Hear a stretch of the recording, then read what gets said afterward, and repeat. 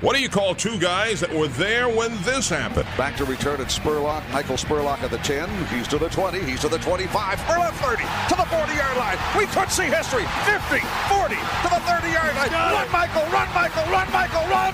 Touchdown, Tampa Bay. There you go. And that 62-yard field goal attempt. It is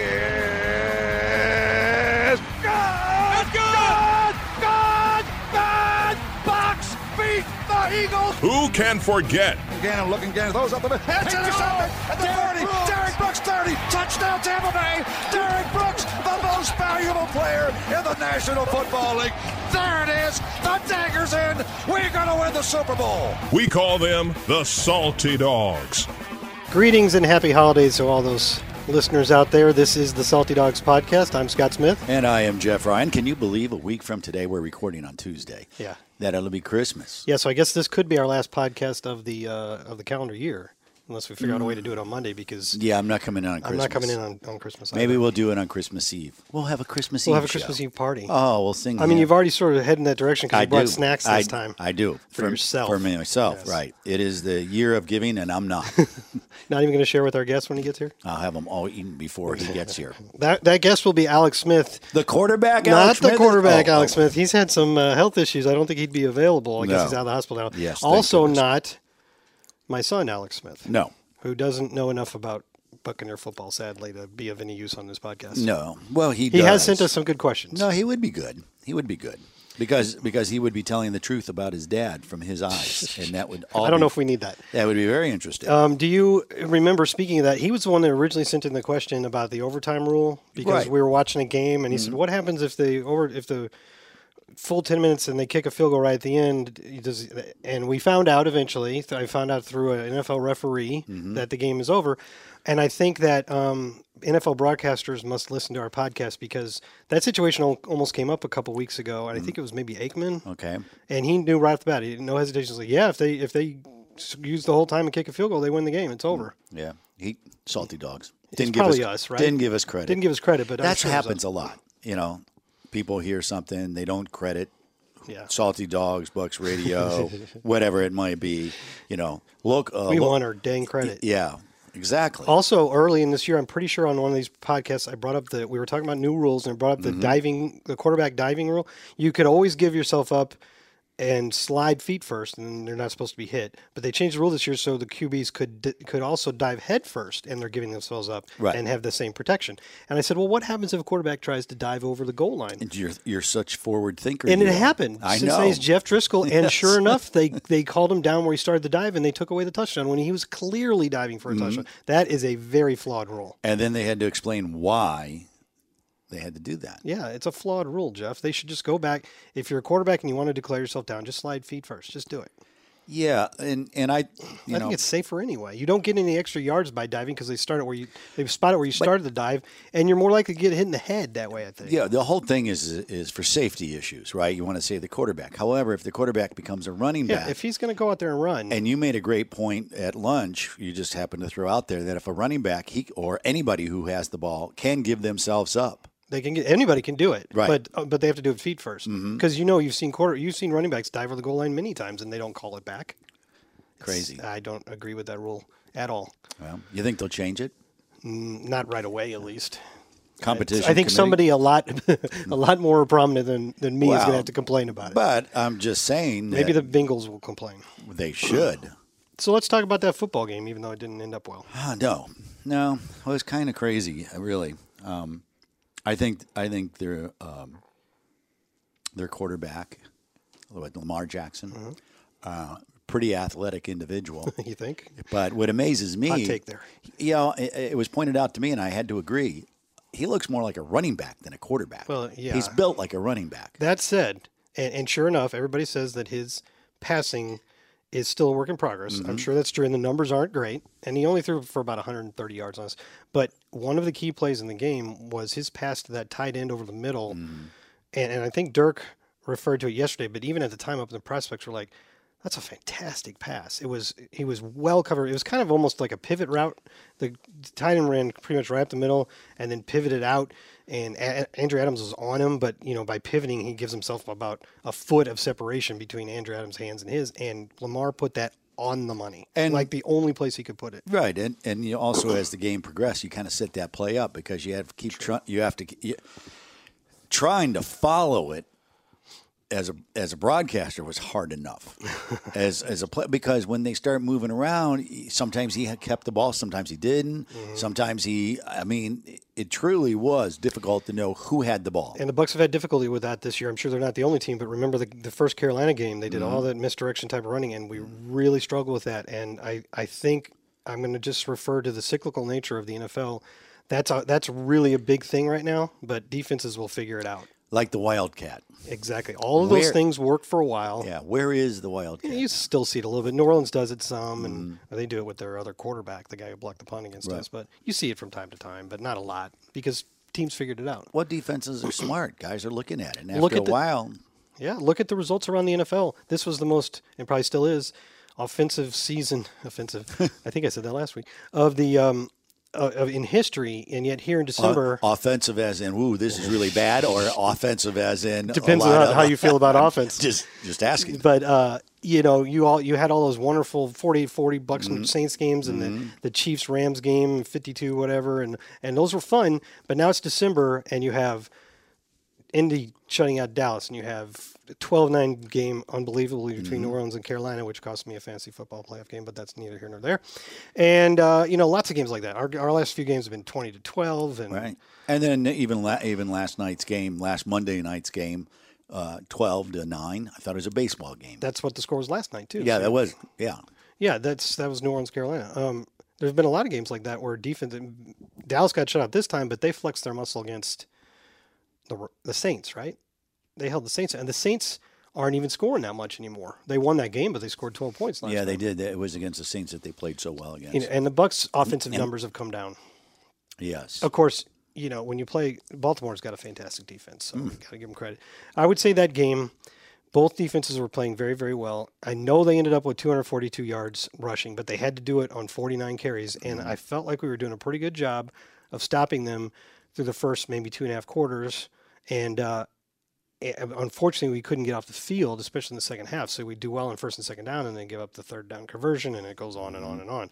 And so the yards piled up at the end. And you can't discount that. They did get them. That's a mark against our defense. But I did think our defense was handling it pretty well until it got into the second half, and they couldn't get off the field in third down. And then the offense wasn't doing much. So they were right back out there. Three and outs. Yeah, so they just wore down again like the week before, and it's also late in the year, and you got a number of players out with injuries, and you're just wearing down a little bit. Well, and inopportune times to have a penalty, and penalties are never a good time, but, Levante David gets the fumble recovery, and so, okay, great, we march down. Got a touchdown. We need No, we got a touchdown. Got the touchdown, and then when we got back again, we have a first down, and can't punch it in. Can't punch it in. Well, we got a first down, but it was called back because of a penalty. Oh yeah. And so then we couldn't go any further, and you're kicking field goals. Right. And once again, we were chasing a point, which I call chasing the point, which is very, very hard. And we figured out a different way to do it this time. That's right. It looked like it. That counts statistically as a failed 2-point conversion. Really? That's how they. Okay. The kick was never attempted. All right. Yeah. Okay. That makes sense. The ball just went through Brian Anger's hands, and there was a lot of balls going through hands in that game. I guess the ball was slick. I couldn't tell if it went through his hands or it just popped straight up in the air. It was weird. It wasn't that bad of a snap. It just went through his hands. Which I've always said that's the last job I'd want in the NFL as a holder. I don't think people realize how hard that is, and it's amazing to me. It's not messed up more often. No one knows who you are unless you're doing something wrong. And you do it right 100 times a year, and usually you do it right every time. And sometimes you save bad snaps. You've seen that many times. But this one went through his hands, and like you said, we're chasing a point the rest. Sure. of And if a guy misses a kick, what's the first thing they say? Did he have the laces turned around for him? Yeah. Well, they do that. Though. They actually do that. You got no win, but however, it's a great job if you can hang in there. We did not convert a single third down in the second half. Yeah, I know. And think this is what this season has been. We can't get a complete game because something weird. In Washington, you play well pretty much everywhere except you can't score in the red zone, even though we've been good in the red zone. In this game, we actually were converting over 50% of our third downs in the second half of games coming into that game, and then we get none. That's just weird. Why did that happen? Baltimore's a great defense. Yeah. That's one of the reasons. But that's the way this season has been. we've had maybe 3 games you'd call complete games. Right. Even the New Orleans one wasn't a complete game. I will say that it was pretty impressive the way the team, being the Buccaneers, played in that cold weather. And if you look at the temperature, you're going, it really wasn't that cold. The humidity was 97%. Okay, and then you if had it's raining, isn't that 100%? No. Okay. No. Precipitation then would be 100% if it's raining. But it was a chilling cold, and the wind was blowing. Oh, I wasn't down there. And it was raining sideways. And so, usually you see teams that, sunny teams that warm weather, they're always that used to be the story about the used Bucs. to be struggling. Well, yeah, but that was a long time ago. if you go back that record, you could also see where the Bucs couldn't win. The Bucs after weren't 85 good, degrees. They or weren't they weren't winning good either. in the state of Ohio. Yeah. So, but it was a battle, and that they're professionals. That's what they should be doing. Yeah. Unfortunately, not enough. Let's talk about a player who I thought had a very good game. Who do you think I'm going to say? And it's on defense. Vita Vea. Yes. He looked great. Well, he did have a good game. He had 9 tackles. You don't see that from a defensive tackle very often.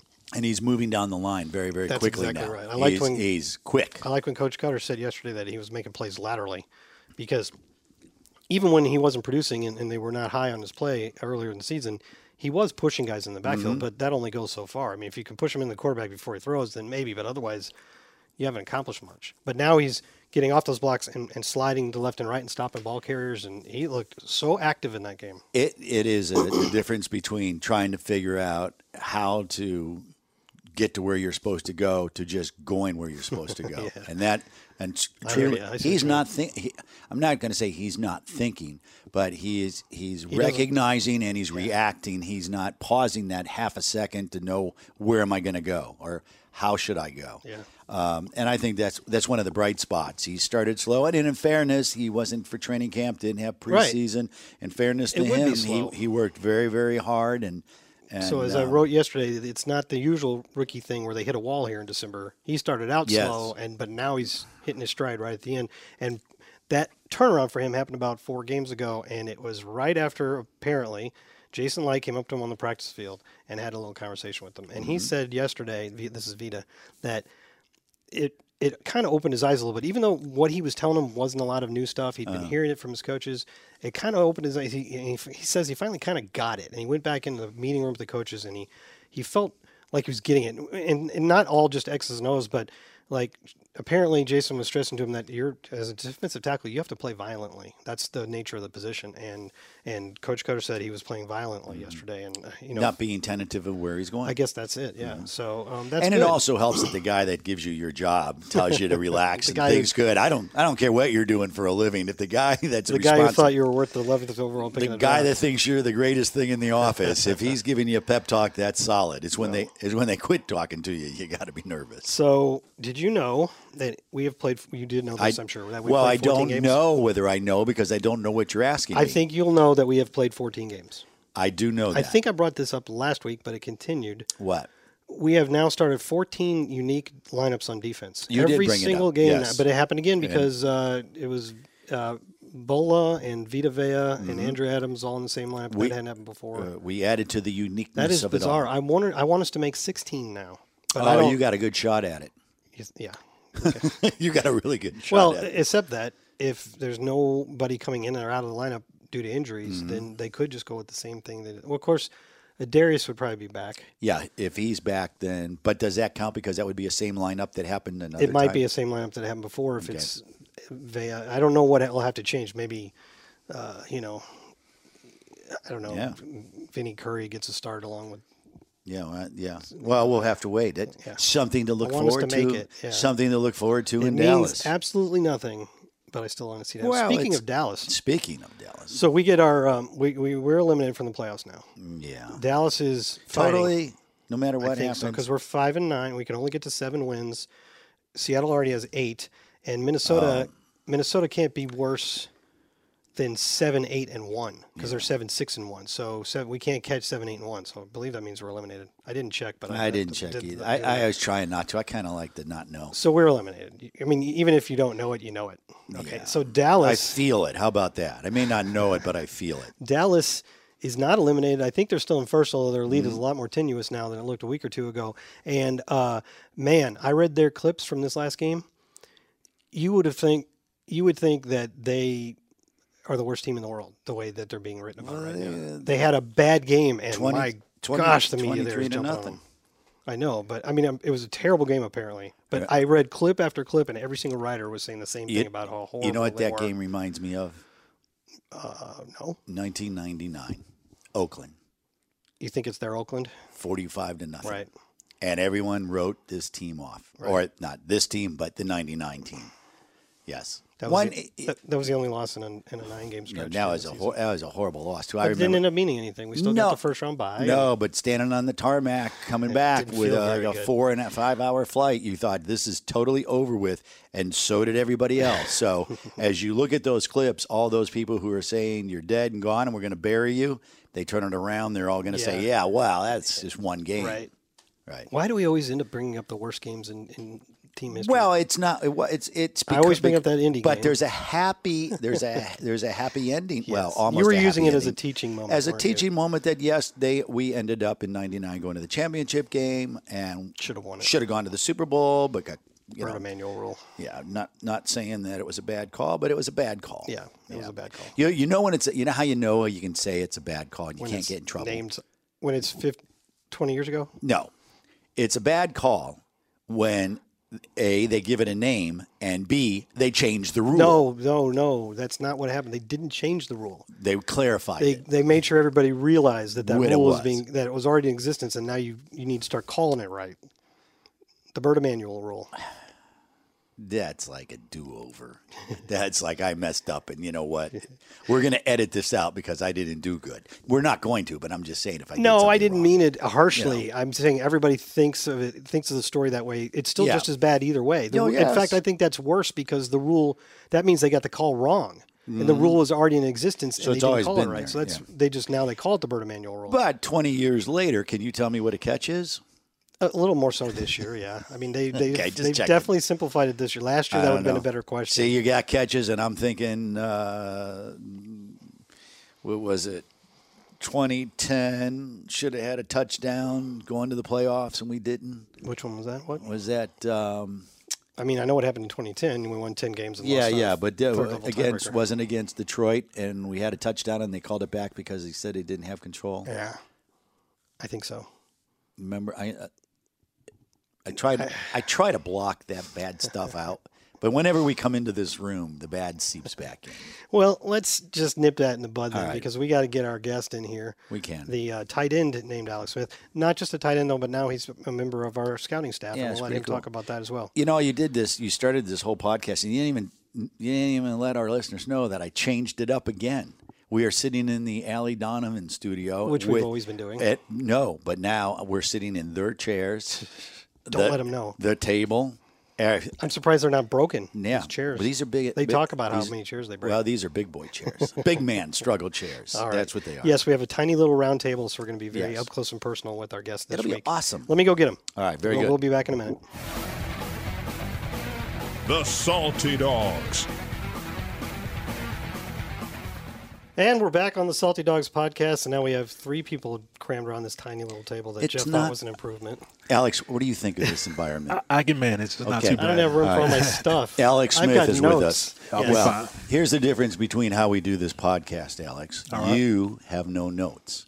I have no notes. Scott over there, Has all the answers. lot of notes, a lot of stuff. Yeah, well, you know what? No, I'm glad that you brought that up. First of all, welcome to the podcast, Alex Smith. Thanks for having me. Jeff, what Alex and I both have experienced that you probably don't know is there are other people with the same name, Smith, maybe even the same profession. you think or- that you think Smith is common? Well, my son's name is Alex Smith, which he knows. And of You course, guys are on the cough drops, the Smith brothers. I've never heard of that. You've never heard of I Smith don't know what brothers? that means. It's like All a right. reference from the 1920s. No, it isn't. You've not seen Smith brothers cough drops? They're No. licorice.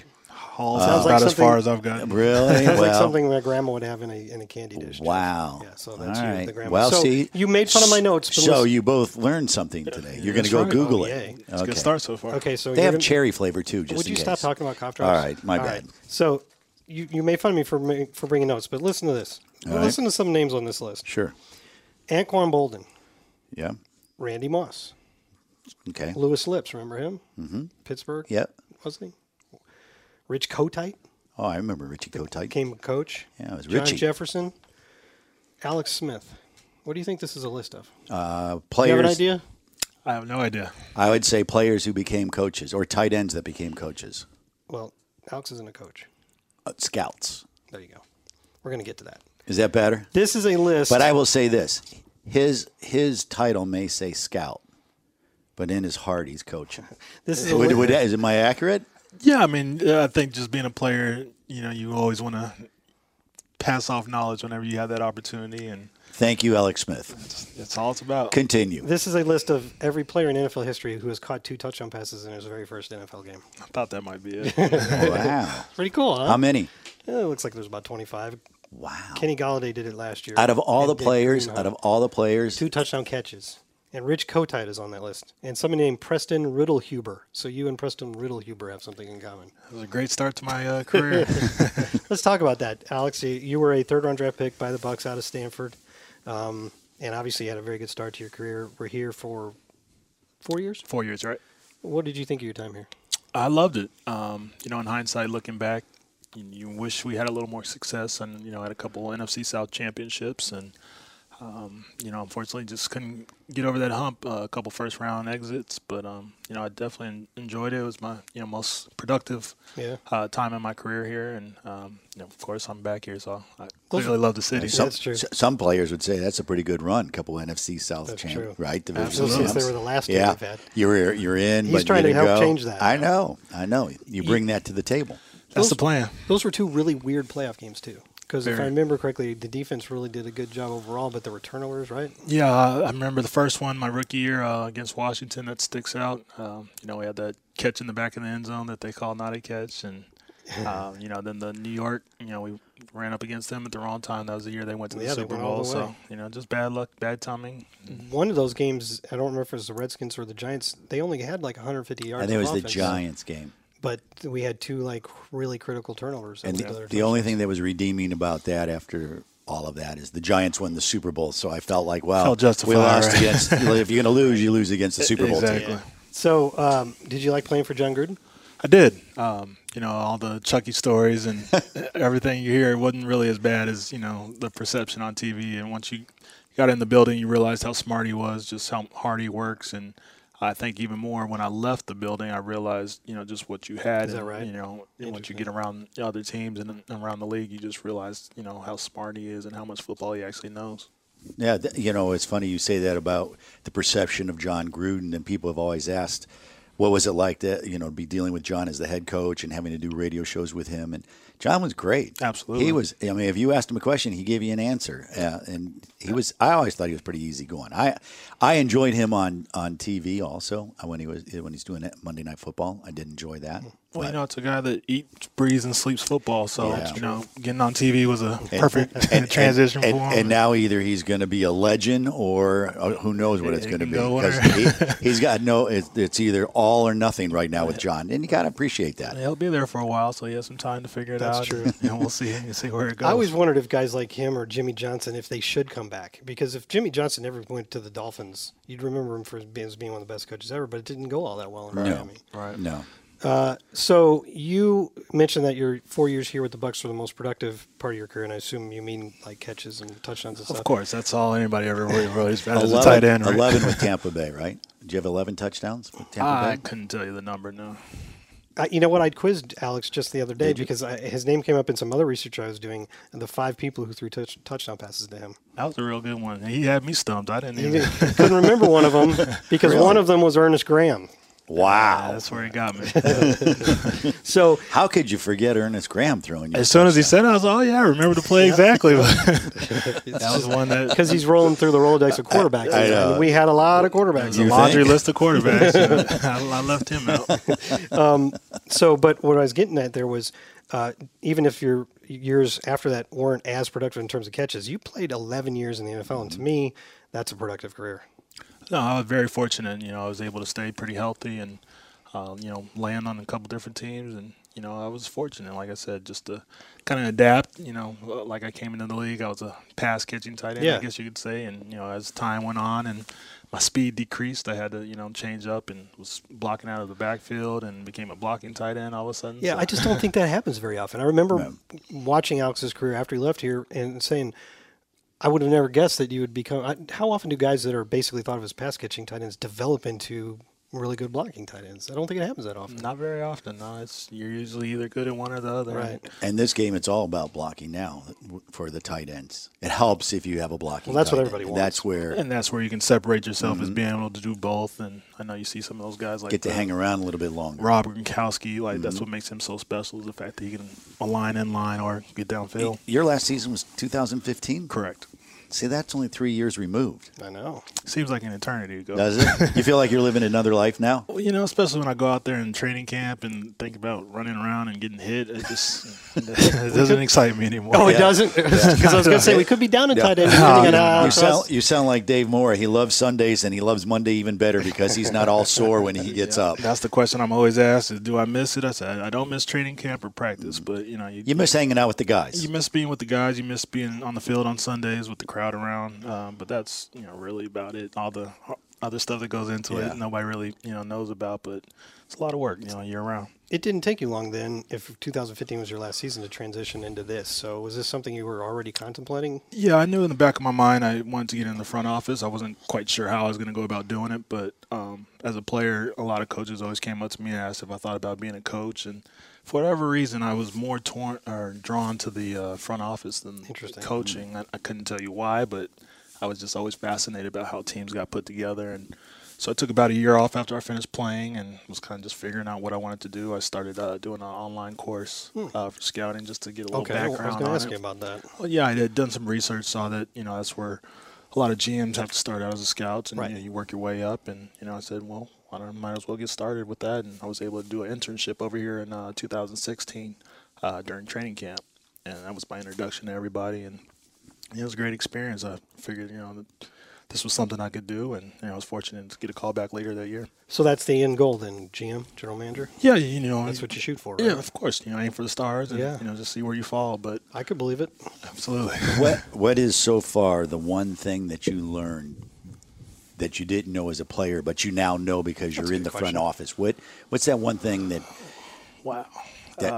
Put you on the spot there. Well, yeah, I didn't mean to, but I was just thinking, as you're a player, you think of how things are done. So as you go in now in the front office, what's that one thing that jumped out at you? I think it was pretty eye-opening to me how much is going on upstairs. Like, I think you think of coaches watching the film, but, the fact that the GM and the directors, all these guys are in there watching film of practice, not just the games, but they're watching each and every day. Those are things I didn't really know that they did, per se. And so when you see that they're constantly evaluating, constantly trying to improve a team, it's, each practice, each day is very important, and I don't think I ever – So as a player, you didn't realize just because you're on the team doesn't mean you're going to be on the team? Absolutely. You kind of go through the motions some days, but that's my point is, there's people always watching and, always trying to get the best guys out there. As a scout, how hard is it when you find someone and you're the one that believes this is the guy we need? How hard is it to pitch? Because it's not just you saying, hey, I want this guy. Yeah, that's really all it is you're just giving your opinion on, things you think he does well. If there's any, deficiencies he has, you want to point those out as well. But, it's really all this business is just giving an opinion on it, trying to make an educated opinion at that. But, just share your 2 cents and see if anybody else feels the same way. And if you're lucky to be in an area where the first round picks are coming out, it's pretty simple to say who you should take, right? Right. Yeah. Now, well, was it just a matter of opportunity, or did you choose pro scouting over college scouting?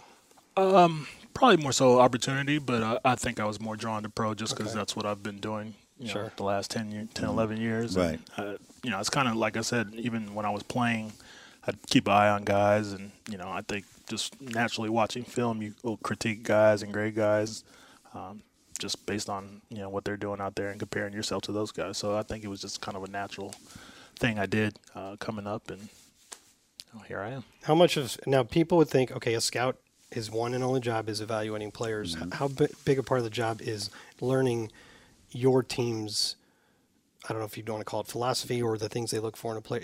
I assume each position at tight end, we want a guy that's this, and this. At outside linebacker, it's not the same for every team, I'm sure. Well, no, that actually ties back to the question you asked me before about something I didn't know. Is it's not just about picking the top guys on on the draft board. It's about, are they the right fit? Is that the right do we run the right scheme to make this guy play to the best of his ability? So it's not just, that's the number one pick, let's grab him. Is he the right fit?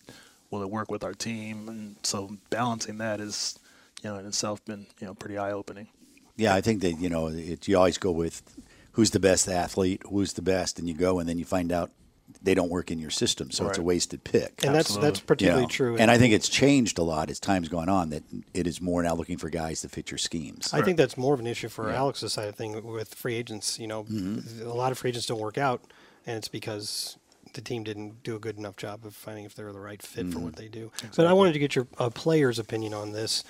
We just played the Ravens, and Lamar Jackson, obviously, their quarterback now. Right. And it was Flacco, and with Flacco, they were throwing the ball 2/3 of the time, and with Lamar Jackson, they're running it 2/3 of the time. So it's a really good example of a team adjusting to their player's strength rather than trying to make sure that player fits their system or plays within their system. Did you have experiences like that as a player on both sides where you thought you don't have to get specific, where teams did a good job of adapting to the players, or they were too insistent on making the players fit in a scheme?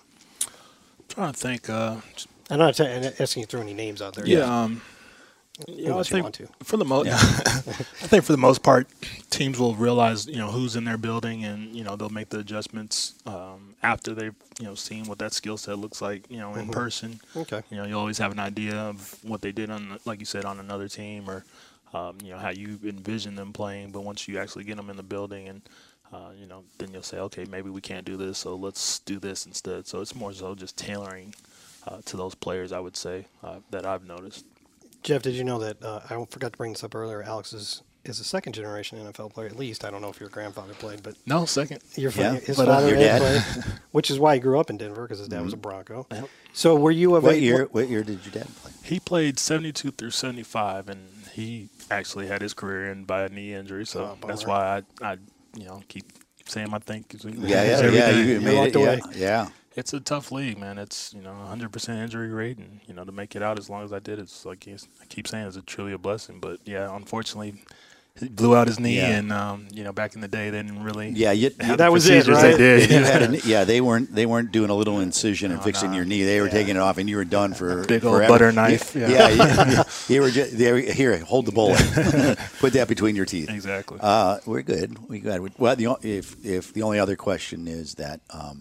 I know you have twins. Yes. And you're ready for another member of the family. Yeah, he should be here in any week now. Really? It's that close? So it could be a Christmas baby, huh? Or a New Year's baby. Well, the 31st we're supposed to go in. We're scheduled for the 31st to deliver. But don't you get something if you're the first baby of the year in any given area? Yeah, it goes in the newspaper. You got to tell her to hold on until.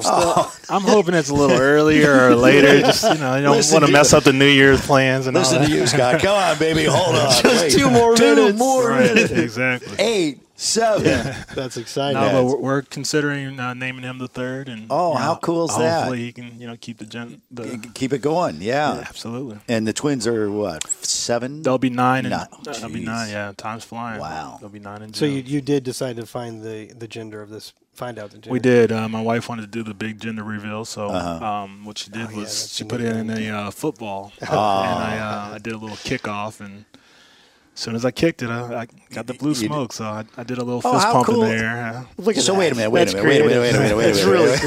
minute. They're selling so you can put the blue powder in a football. Well, what? She came up with that idea, right? Or- Yeah, this was all her. This is her idea. Yes. So how did she do that? Whoever does these gender reveals, I think you can pretty much put custom stuff? Yeah, they can do anything for you if you can think it up. How cool is it? Did you get a video of it? I did. I can show you guys afterwards. That's cool. Wow. So you had a bunch of people around and you put We on a did. tee and kicked a football? Yeah, I had the pressure on me though. I didn't want to miss the kick, I- or she- I thought maybe have she the ball fall down. Charlie Brown, you. Did you already know? I didn't. No. Oh, so she kept it. I found out. Oh, she That didn't is know. No, neat. none of us knew. We all found out at the same time. She had So a- did the doctor or the? well, the doctor put it in an envelope, and then she gave it to one of her friends to take to the Crazy. person That's to do so it. That's cool. what it really Well, is. and I think that's been the thing as of late. And we had the kids 9 years ago, and Yeah. she's always wanted to do that. Like, So, that looks so cool. well, how did the twins respond to it? Everybody loved it. Yeah. They had silly string, and so we gave them silly Okay. string to Kind of like What- push as soon as I Yeah. kicked it, so it would push the color out. As Oh, well. that too? Yeah, so They did it well. she did it well. Wow. That's really impressive. So Wow. you said the third is your first name Ed or is your dad's? Yes, I'm Edwin Alexander Smith. It's another Jr. thing we have in common. My first name is not Scott either. You guys, I think we were. what's amazing is that you knew that.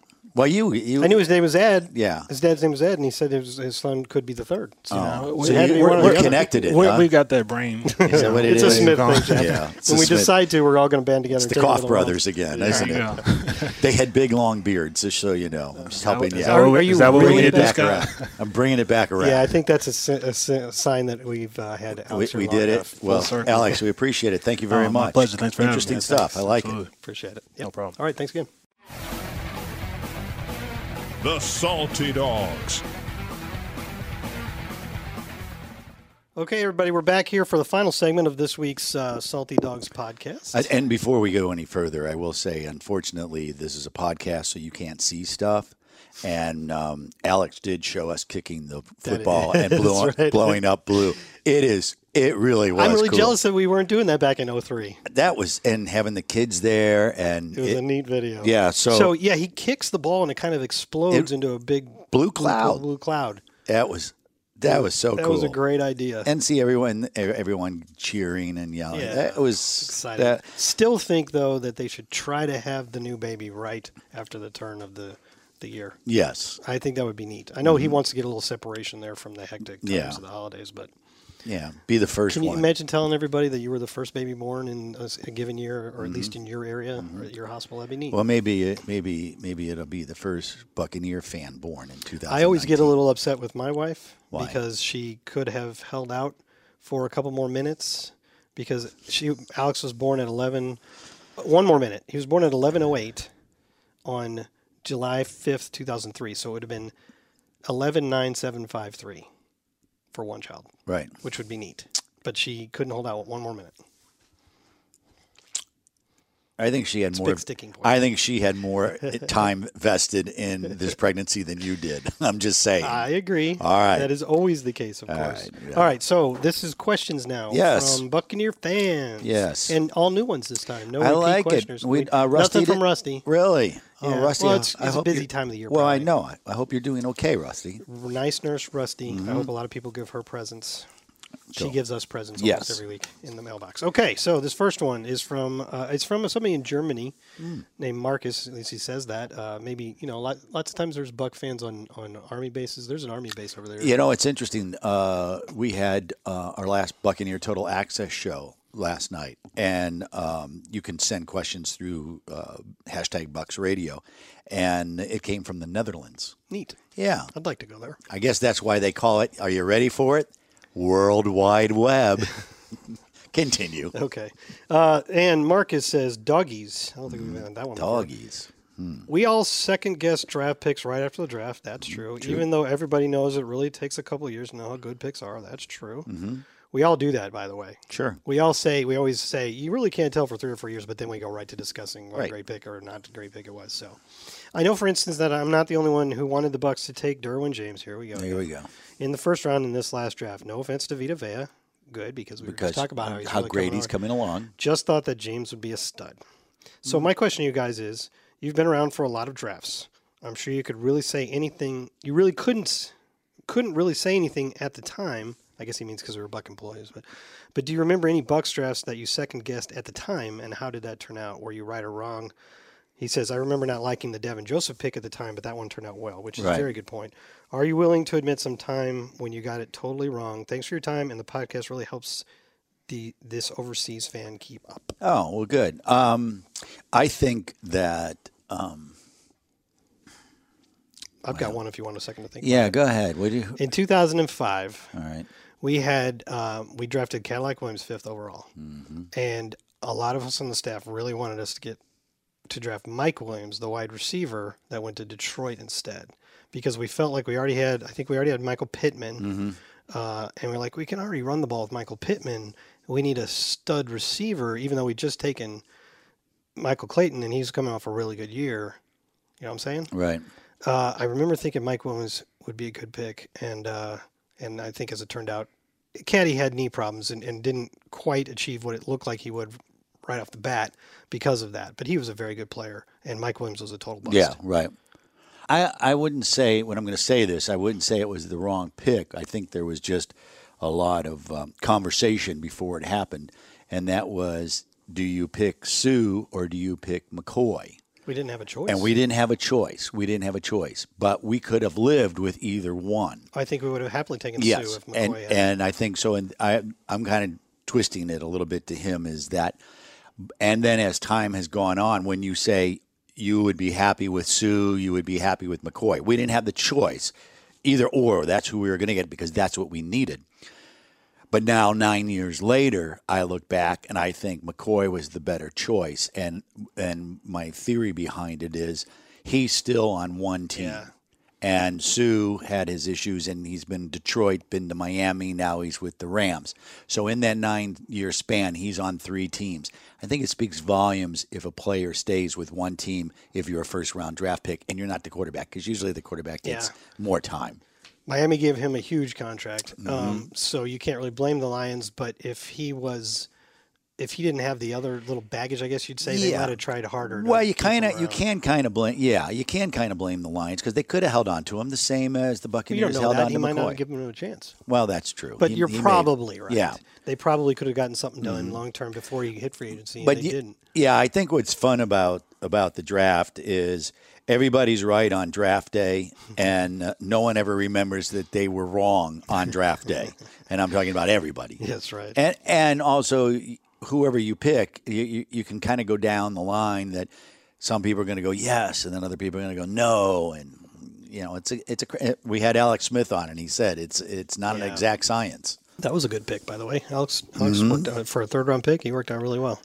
Caddy, I like the Davin Joseph idea here, not because I thought there was anything wrong with the pick at the time, but that's the one I always throw out there as how silly it is when people immediately label give a team a draft grade for their whole draft or for one player based on him being a reach or him sliding. Like, we got a lot of credit for getting O.J. Howard at 19 because everybody thought he should be a top 10 pick, and that one is working out, but it doesn't always work out that way. And the thing with Davin Joseph is we subsequently learned after the draft that we liked him all along. He was the guy we wanted. I think it was about pick 20 or 21, and all the mock drafts had us wanting to take an offensive tackle in the first round. They all thought we were going to take this guy. I think his name was Winston Justice. He was from the Pac-12 somewhere. Yeah. He went to Philadelphia. And so no mock drafts had Davin Joseph in the first round. So when we take Davin Joseph 23rd, or what I think it was 23rd overall, all the draft pundits are immediately like, well, you reached. So they give you a C or something on the pick because on their mock drafts, Davin Joseph was maybe supposed to go 50th, and we took him 23rd. Therefore, we reached. And I'm doing air quotes right now. What I'd like to see happen is I'd like to see some kind of research where the top 10 picks in the last 20 years, of those top 10, how many truly lived up to where they were picked. I'm sure that's actually been done. You can Google stuff like that. Yeah, but I'm sure you'd be shocked the small amount of number who was successful. There are busts everywhere, in every part of the draft from pick 1 to 256. But the specific point I'm getting at here is, had the Buccaneers leaked out information that they liked Davin Joseph, then the people who do mock drafts, armed with this information, would have put Davin Joseph into their first-round mock.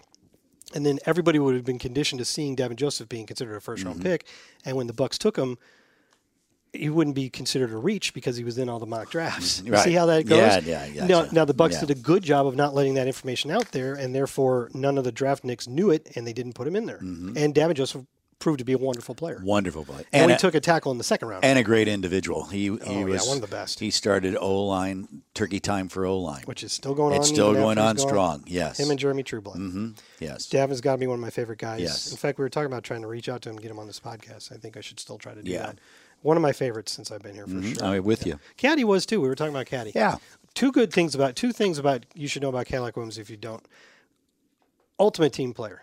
No question. Always said the right things. Always did what was good for the team. And two, he was incredibly competitive. Like if he were here now with the ping pong table, Yes. he would have to beat everybody Yes. in ping pong every day. He beat you to the food And he line. probably would too. Yes. Yes. Whatever it was, he needed to be first. I like it. All right, you ready for the next one? I am. Jeff and Scott. Jeff, number one. Yes, but the reason I paused to let you get that in there is because he says listing you alphabetically. So don't read anything into Very, it, Jeffrey. very smart. Continue. Andrew Adams getting 3 picks in one game and joining a list that another guest we've had on this show that otherwise included only Rondé Barber, another guest we've had on the show. Greatest DB in Bucs history, he says, which I think is true. I guess only John Lynch would have an argument with You're right. He'd probably. And Aqib Talib, first-round pick, seems really – so he's saying Andrew Adams joining a list that otherwise was Rondé Barber and Aqib Talib. Okay, he seems really, really, really random to me. Not trying to say anything bad about Adams. It's just that he's a guy that wasn't even on the team when the season started, and I had personally never heard of him before the Bucs signed him. Can you think of another big accomplishment – this is a good question – in the Bucs record books by a guy that otherwise would have been pretty anonymous or maybe even still is? Also, here's a vote to keep the podcast going in the offseason. I don't know about that. Maybe not as frequently. Is that what we've discussed? No. Can't say I listen every week, but I enjoy it when I do. Go Dogs, keep casting. All right. Hey, that's got double meaning too, because you like cast. Yeah. I like fishing it. rod. Yes. By the way, this person is named Sean Sims. Okay. Sean Sims. Look, he spells it like Sean King, Yep. and his last name is also the name of a Buck quarterback, Yeah. Sims, although he's missing an M. So he's He's his parents. QB square. So did you get the gist of the question? Yeah. I'll answer the back part is the podcast will continue, but not on a weekly basis. Breaking stories, big news. Events like the draft, the combine. Maybe we'll do I don't know if it's a mini camp one. It just depends on what's going on. Free agency. Yeah, something like that. All right. And if we do free agency, then part of the goal will be try to get whoever they get in free agency to sit down with us. Oh, yeah. That said, if you are listening to this and liking hearing people's questions answered and thinking, I'd like to get a question answered, you can send it to us anytime at saltydogs at Buccaneers, BUCCANEERS.NFL.com. Don't forget the NFL part in there. It's not just Buccaneers.com. It's Buccaneers.NFL.com. Right. And you could keep sending them throughout the year. They'll be sitting there. I mean, Yeah. even if we don't do one for a month, they'll just give us time to get more questions. So, did you want to take a crack at the main part of this question? Well, yeah, I was just thinking about who we drafted that, kind of was a sleeper. Well, the question is like what if the guy who had the most yards in a single game, say receiving, I think is Vincent Jackson. Right. That's a big name. Right. But what if it was like Tim Sky Brown. Dawson? Or, he just had Yeah. one incredible. Tim Brown was a good one because Right. it's a big name, but he only had like 3 games for Right. the Buccaneers. What if, I don't know. I'm trying to think of a more obscure running back. Remember we had that running back Michael Bennett for a little while, Right. not the DE, but we traded for him from the Chargers, I think. What if just out of the blue he had one 250-yard game and it was like a Buck record, but you barely remember the guy? Yeah, I'm trying to think. Because I actually who do you have? Well, the one that came immediately to I did some research. I kind of flipped through the record book, but the first one that came to mind to me without looking at anything was Wayne Haddix, who it's something like 1989. He was a cornerback. He didn't have a particularly noteworthy career, but in that one year he picked off 7 passes, returned them for 231 yards and 3 touchdowns, I think, and made the Pro Bowl. Yeah, and then I think after that, I think they used to call him Wade Toast Haddix. No, that was Rod Toast Jones. Oh, Rod Toast Jones. Okay. Don't get him confused. Don't get him confused. All right. I'm going to look it up because I brought the media guy down in case I need it. Well, that would be that would be one where a guy just had a terrific year out of nowhere. Okay, yes, it wasn't 89. 80, 88, 87? No. Maybe I'm going the wrong way. Maybe it was 90. Yeah, it was 90. Okay. 7 interceptions for 231 yards and 3 touchdowns. He made the Pro Bowl that year. Did you remember that name? I did when you said it, but then I was thinking I got it a little bit. I knew it was. I got a little confused because I remember Toast. So that's. I think that's a good one. That's an excellent one, as a matter of fact. That's a great. That's a good year to have on a contract year. Well, there was not free agency. No, back I then. understand. Another one that I thought of without having to look it up, although I had to look up what the exact number was who do you think, what quarterback do you think holds our record for best passer rating in a season? Take a few guesses. Steve DeBerg. Nope. Not Vinny. No. Well, there's not a whole lot. I mean, you'd think Doug. But no, back then. Yeah, they didn't. Yeah, Doug's passer ratings were. Yeah, the game was different. He struggled. Yeah, it was a big. And he threw the ball away a lot to avoid sacks. Trent Dilfer. Nope. That's a good guess, though. You want me to tell you? Yeah. The great Brian Greasy. In 2004. He had a passer rating of 97.5. You talk about nice guys. He's a nice guy. I don't remember. Yes, he's a very nice guy. One way or another. He was very down to earth, considering who his dad was and growing up in a football family and everything. He was really. I feel like I had a memory of him being kind of surly. So I guess I'm really? wrong about that. Well, that's because he's dealing with you. That's true. Why is it that all of the players I know are surly? What's the what's the common denominator? Well, I don't know. We'll have to investigate this. Okay, so then I went into the record book to verify that because I'd remembered that it was him, but not exactly the details. It was 97.5 in 2004. And then I flipped through a little bit, and, before Chandler Catanzaro had a 59-yarder this year, Kyle Brenza, who was here for about 3 weeks, had a 58-yard field goal, which was the second longest in team history. Yeah. And now we have Catanzaro and Brenza. Matt Bryan obviously holds the record, but the next two are those two guys who weren't here for very long at all. Michael Houston kicked a really long 57 one. in 57 in Oakland, right. At the Coliseum. Which we're going back to. We're going back to. 20-some years later, we're going back. I don't even remember anything about it. I remember, and I know you're going to laugh at this, it was gun day. Where you turned in a gun. Oh, you've told this before. Yeah, where you turn in a gun and you got a free ticket. And, that's a good thing. And it was a good thing. But the one thing I noticed, and as I'm looking out at the crowd, I kept thinking, what is different? What is different? And I realized that there really weren't any children or women in the stands. It was pretty rough crowd. I wonder why. Well, it was gun day. Is that why? Yeah, you turned your gun in, got a free ticket. I like the idea of getting guns off the street. Absolutely. But what's the procedure on that? Do you have like 50,000 people actually carrying guns up to the gate and throwing them in a bin? I think what had happened is you did it during the week, and then you didn't bring your gun. You went to like the police station and you got a voucher for doing it? You didn't bring your gun with you. I would hope not. You kept your gun in your back. 50,000 guns. You kept your gun in your back pocket. In the parking lot. Because back then you didn't get.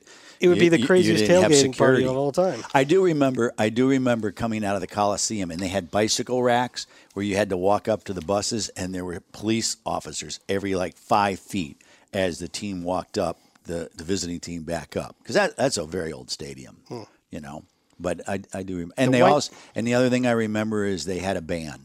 They had a like Baltimore this past week. Mm-hmm.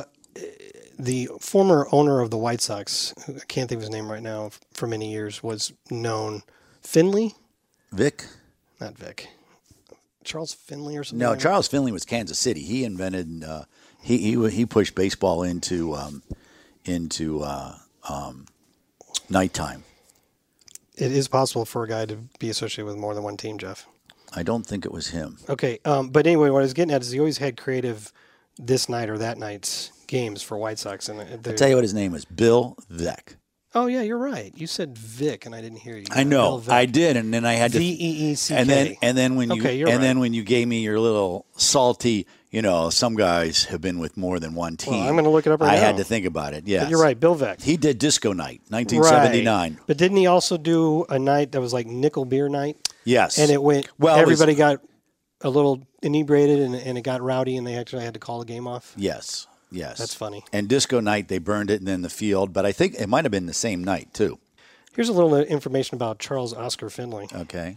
An American businessman who was best remembered for his tenure as the owner of Major League Baseball's Oakland Athletics. Yeah, what did I say? Finley purchased the franchise while it was located in Kansas City, moving it to Oakland in 1968. But what did I say? You said Kansas City. And he started in Kansas City. I get that. Bought the Oakland. He bought Kansas City Athletics and moved them to Oakland. And he was the one who made the World Series go into the nighttime. It was always played during the day. He also wanted to use a yellow ball. Like they do in Google that stuff. I'm a baseball fan afterwards. too. I'm a quiet baseball fan, but I'm not. I'm a loud baseball fan. Okay, so here's another. Speaking of the Rams, do you remember the game? And I feel like we were talking about this recently, where the I think we talked about it last week, where the Rams made a big comeback in the second half against us. Yes. Well, in that game, the Buccaneers built to like a 27-3 lead, and one of the touchdowns was Ty J. Armstrong, who is the definition of a blocking tight end. Yes. We were talking about with Alex Smith. He was a huge dude who didn't catch many passes at all, but was a nasty blocker. You know who else was a really good blocking tight end? John Gilmore. Before John Gilmore? Dave Moore? Yes. Yeah. He probably had to work at it. Who did Dave Moore block for? Mike Allstott. Yeah.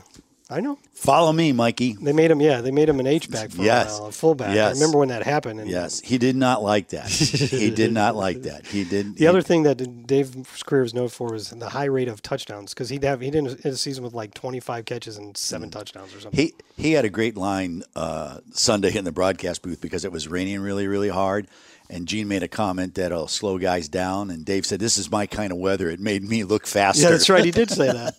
Which I thought was pretty cute. So, that's good. So Ty J in that game got it sort of like a seam pass. Probably should have been about 20 yards. And 2 Ram safeties arrived at the same time to tackle him. And this is literally what happened. He's a huge dude. Mm-hmm. They both safeties made flying hits on him from opposite sides of his body. One hit him on the left side, one hit him on the right side at the exact same time, canceled each other out, and they just both fell off. He stayed upright, and they got hurt. They fell off, and he ran like another 60 yards for the touchdown. 81-yard touchdown. It's the longest touchdown catch by a tight end in team history, and Ty J didn't catch a lot of passes. No. So that's a really random one right there. Yeah, but a great blocker. And a guy that was known for taking it right to the edge and maybe a little bit over from time to time. I like how you threw out John Gilmore. Well, he was talking about that on the broadcast the other day. And I was serious about Alex Smith when he was here, and I wanted to make sure I asked it in a respectful way because I meant it positively. But I remember after he left here, because I always thought of him as a pass-catching tight end primarily, and he left here and his career kept going, but you'd look at his numbers and there weren't a lot of receptions, which means he was staying in the league because he's a blocker. Right. I don't think that's common at all for a guy who's primarily a pass-catching tight end to hone the blocking side of his game and become that good that you stay in the league another 7 years. Mm-hmm. Right? That doesn't happen very often.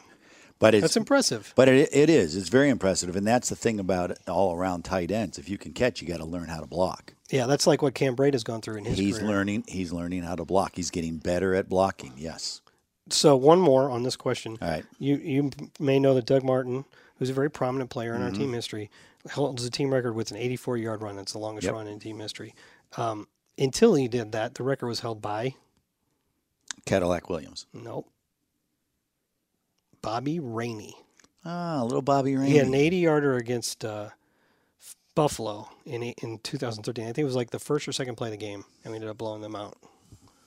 Bobby Rainey. He's a good guy. And he did a pretty good job for us in the time that he was there. Yes, he's there, right.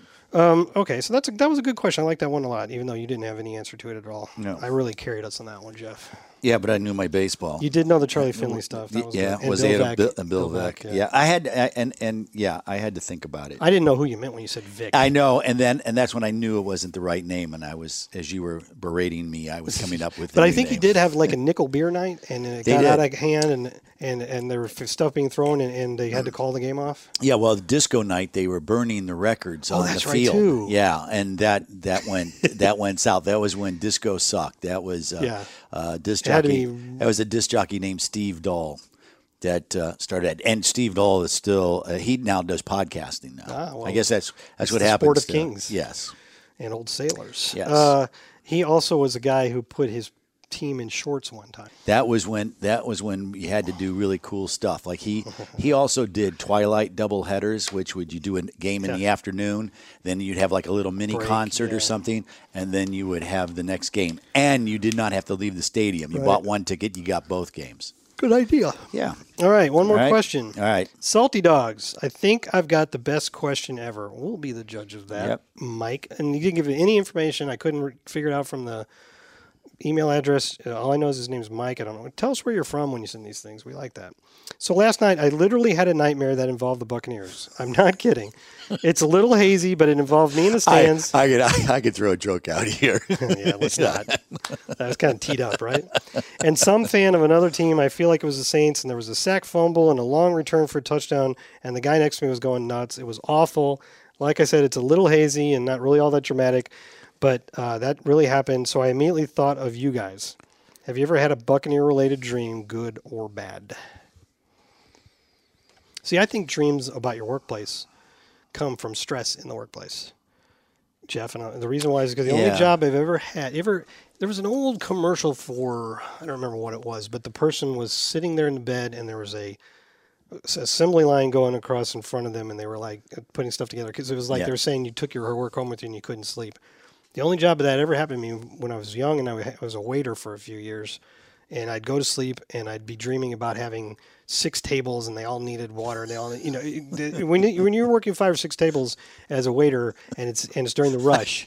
I just can see you. Oh, it's so terrible. I liked being a waiter when it was slow, but when you were doing 5 or 6 tables at once, it can be really. Remember that next time you want to. Did you go up and say, "Hi, I'm Scott. I'm your server today. I'll be your server today. Yeah, I'm taking care of you. Could I today. interest you in something to drink? My favorite is this. I don't care what your favorite is, pal. They ask that I sometimes. know they do. I just laugh. And you just tell them the most expensive thing on the exactly. menu. Or you tell them the second most expensive thing on the menu because if you tell them the most expensive, then they what know. you're doing. Yeah, they know. Yeah, I was a pretty good waiter, I'll have to say. Yeah. If you have to take my word for it. Yep. But anyway, that was the one job. You didn't job. starve, so you did okay.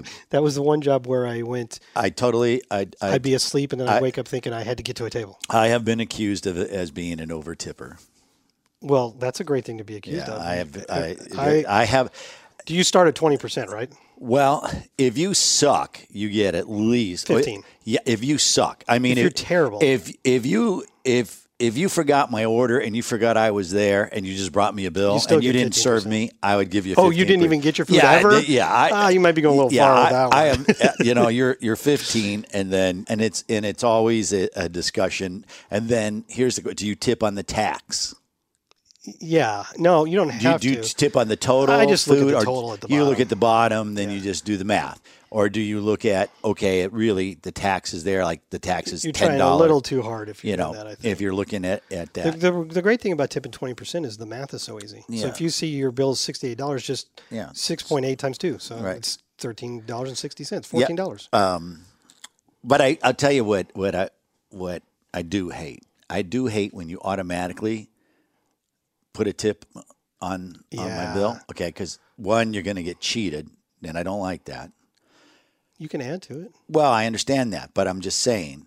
And now on the receipts, it galls me that they go, if you tip 18%, it's They this tell you much. how much it is. But they don't start at 15. They start at like 18. It's little things Shouldn't like be that. a problem for an over-tipper. Right. And it's not. It's just something that I notice, and I say, if I'm going to be generous with my money, I am the one who's being generous. You're not, tricking me The into thing it. you got to think about when you're thinking about tipping at a meal, when you go to a sit-down restaurant, you have to understand that that's part of the cost. Right. You have to know that going in. But let me ask you this question.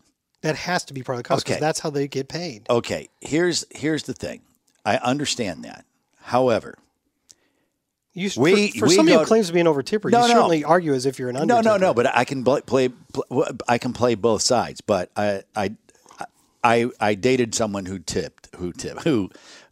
was a waitress, so I understood what that was. So I understood. My sisters did that, so I understand that part. But what I think the problem is the fallacy of that I think they should be paid more to begin with. Well, of course, but they're not. Okay, but here's the thing. We sit down, we're going to have dinner. You order mac and cheese. That's probably not what I would order. Oh, yeah, whatever, a hamburger. Can I have a steak, please? Okay, you order a steak. Rare. Okay, you order a steak. Rare. I order a hamburger. My hamburger's $10. Yours is $25. Why does it cost more to bring out a $10 hamburger and put it down in front of me, and then you have to tip more because you have a steak that costs $24 and put down? I'm just throwing it out. If you don't like that, then get the hamburger. No, I'm just saying. I think they need to be.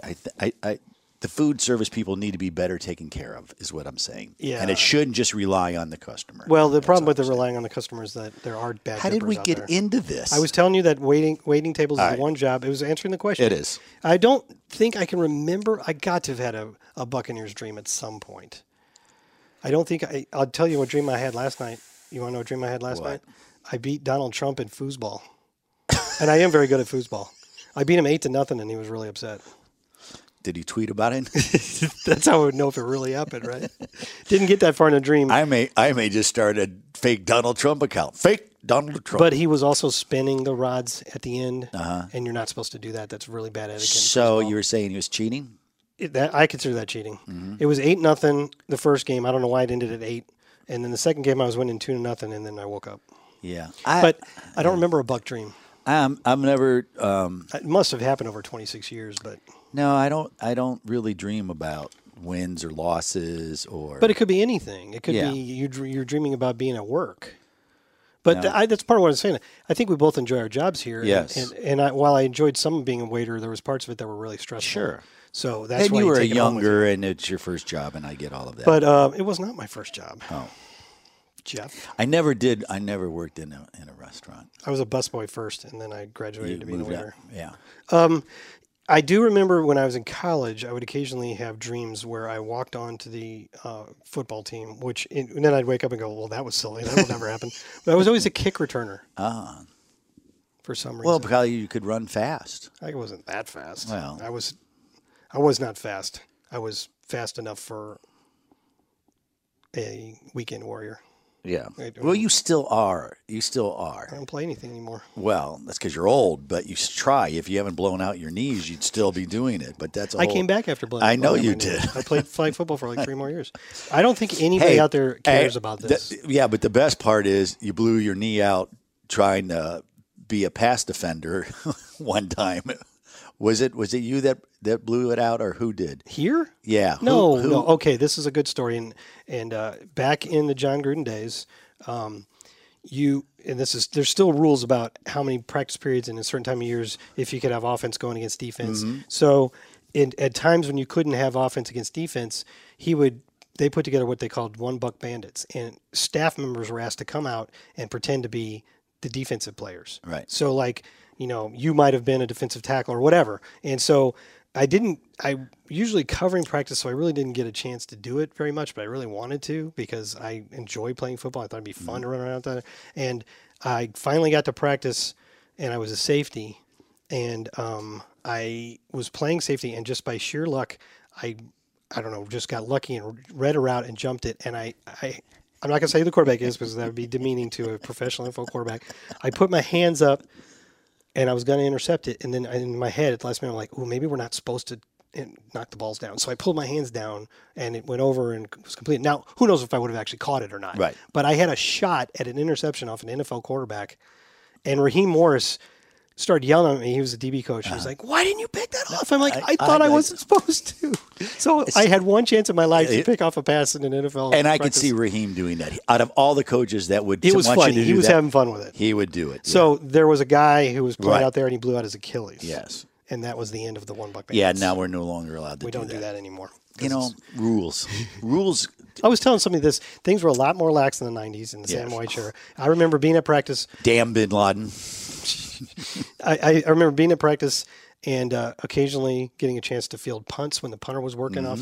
That's really, really hard. I was terrible at it. You always misjudge it. The first one goes 10 yards behind you, and then you adjust. And There is a lot of stuff that you could do before social media that we would do early in games, or not in games, on game day. We would all be out on the field. the video guys used to play that game. Hit the goalpost. Yeah. and was a step tradition. back, and you would be able to play with players who were out there because you didn't have the NFL Network. You didn't have everybody with a phone. You didn't have all you What had. are these yahoos doing the videos on the YouTube? All you had was some radio guys, some ball boys, some video guys, some real NFL players trying to keep their minds loose, playing that game 5 hours before the game it was started. fun. Nobody was there. It was the most fun ever. The video Yes. guys always do that. And I was going to say, I remember a couple times at practice in the 90s, you know, when you have two quarterbacks warming up and two guys stand next to them so they don't have to catch. So they'll throw it to that guy and he hands it to the quarterback. I got to do that a couple times, and I was catching passes from Trent Dilfer. And NFL quarterback, strong arm, but was he known as the strongest arm in the No. NFL? You would not believe how hard these guys throw. Yes. It's just regular little 15-yard passes. My hands hurt so bad that I'm not doing that anymore. Yeah, not fun. So you play flag football and you think you know what it's like to catch a pass. It's nothing like in the NFL. It's what I always say. Do you know how good you have to be bad as a professional athlete?